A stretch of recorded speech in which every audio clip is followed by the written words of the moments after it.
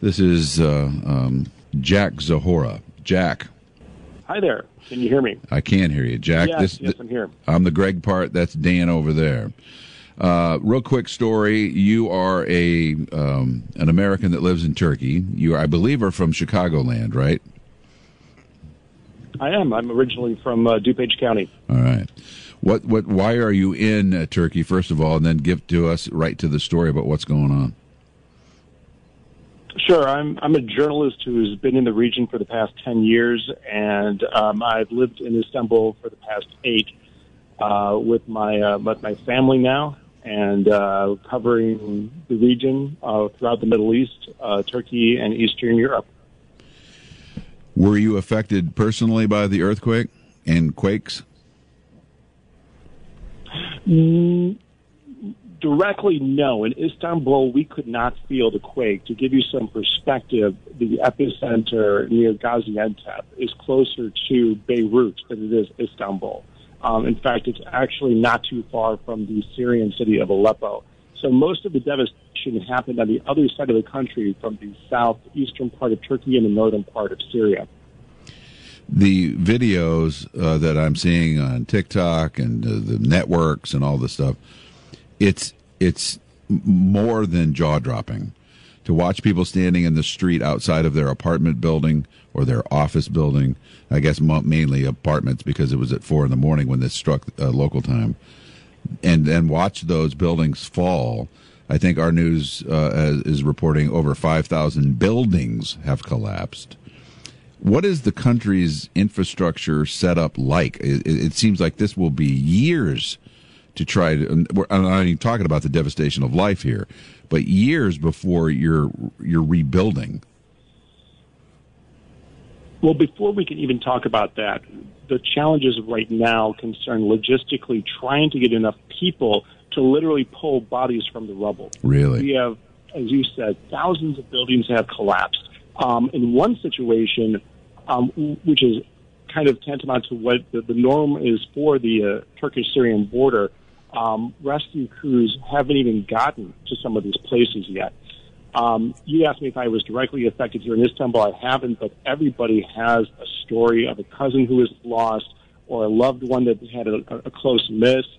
And in one situation, I spoke with my housekeeper, whose husband is a soccer coach who works on for a team near the Syrian border, and he got laid off from his job just a couple of days ago. Had he gone to work, his building is rubble right now. Wow. His teammates are under the bricks, and some of them haven't been pulled out. The front lines, the first responders, are not people in ambulances, but people who drive taxi cabs. And they're the ones who are helping to get people out right now in a lot of places, because the scope of this disaster is just overwhelming the rescue workers in the country. Not only that, but as you mentioned, the weather here typically is actually on par with southern Italy, and right now it looks more like Chicago. It's snow and sleet, and it's causing a logistical nightmare to get resources from places like Ankara, places like Istanbul, to the other side of the country. What kind of a region is this? You're in Istanbul. You're in a metropolitan area. Is this more of what you might describe as peasant towns, or are they highly populated? And what's the landscape like? Is it flat or is it mountainous? Well, let me just clarify that the scope of the two earthquakes that hit about 8 hours apart cover a good portion of southeastern Turkey and a good portion of the border of Syria. So what we're talking about is anything from villages to major metropolitan areas. I mean, that's why you're seeing, apartment buildings that have collapsed. I mean, these are like downtown areas of places like Gaziantep, Diyarbakir, major metropolitan areas. Along the Syrian border, it's a bit of a different story when you consider that this is rebel-held territory since the war that began years ago. The Assad regime does not have control over this place. There's no functioning government there that is organizing relief efforts. And so in kind of an ironic twist, while it's rebel-held territory, you have Bashar al-Assad calling for international help to help people who are still trapped under rubble there. I saw that Vladimir Putin has sent troops to certain areas of this disaster. Of course, what is the relationship between Putin and this area? That is a complicated story that goes back and forth between the Turkish and Russian governments. Sometimes they're the best of friends. Other times they find themselves at odds on the international scope, where you had Vladimir Putin supporting Bashar al-Assad's regime in Syria and President Recep Tayyip Erdogan, the Turkish president, supporting the opposition in Syria. So it really depends on the day and the topic. But it's not just Putin. Both President Recep Tayyip Erdogan and Bashar al-Assad have called for international help. The United States is sending aid as well. I also read just a few hours ago that the Defense Department is sending manpower to go over there to help literally rebuild bridges and pull people out of rubble and clean up what is going to be, as you put it before, years and years of a rebuilding effort in these places. We're talking with Jack Zohora. Jack is from DuPage County originally. He's lived in Istanbul, Turkey for a decade, works there. That's his professional life over there. And, of course, while not directly involved in the devastation, but certainly impacted greatly with friends and family and coworkers and things like that. And I guess that's funny, not funny, but just it was weird how my brain went to how long is it going to be before the rebuild, not recognizing the length of time that rescue is going to take.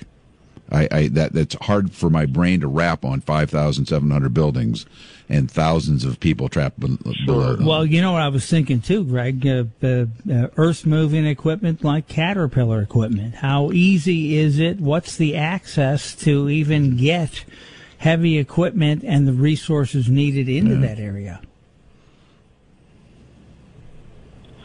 I mean, I am not a city planner, let alone what would it take to have an engineering background on this type of effort.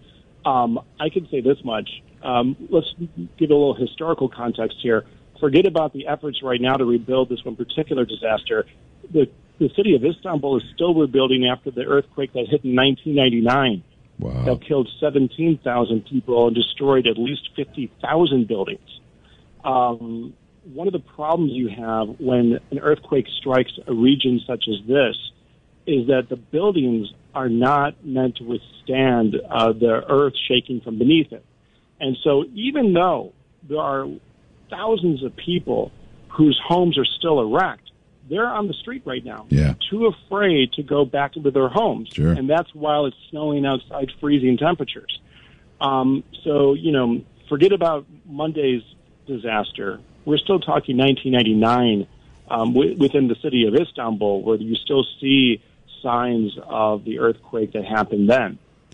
Well, I know Americans, and I know we like to help as much as we can, and I'm sure that one of the conduits, I don't have the number in front of me, but the American Red Cross is outstanding at emergency help in situations like this. So if you want to help, I'm sure a financial donation to the American Red Cross is probably the most efficient way to get that done. And I'm hoping that the world comes together on this. And it is hard. I'll tell you, Jack, it's hard to watch. It is absolutely hard to watch. I can't imagine being so close. It's even if you're not in the region or in the area in Turkey, no matter where you are in Turkey, it's a kind of devastation that is so triggering, because if you're over the age of 30 years old, you remember 1999. If you are of a grandparent's age, you remember the even bigger earthquake that happened in 1939. And we get hundreds of tremors across the country all the time.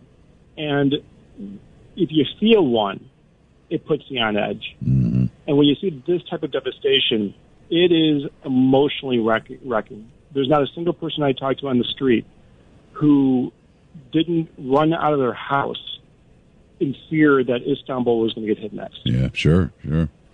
Jack, we're going to roll. We got to take a break here. Jack Zahora's originally from Chicagoland, DuPage County, lives in Turkey, as we mentioned. He's a journalist and Can I ask broadcaster.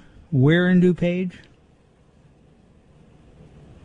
I'm originally, I was born in Hinsdale, Illinois, and lived mostly through, Downers Grove and Woodridge.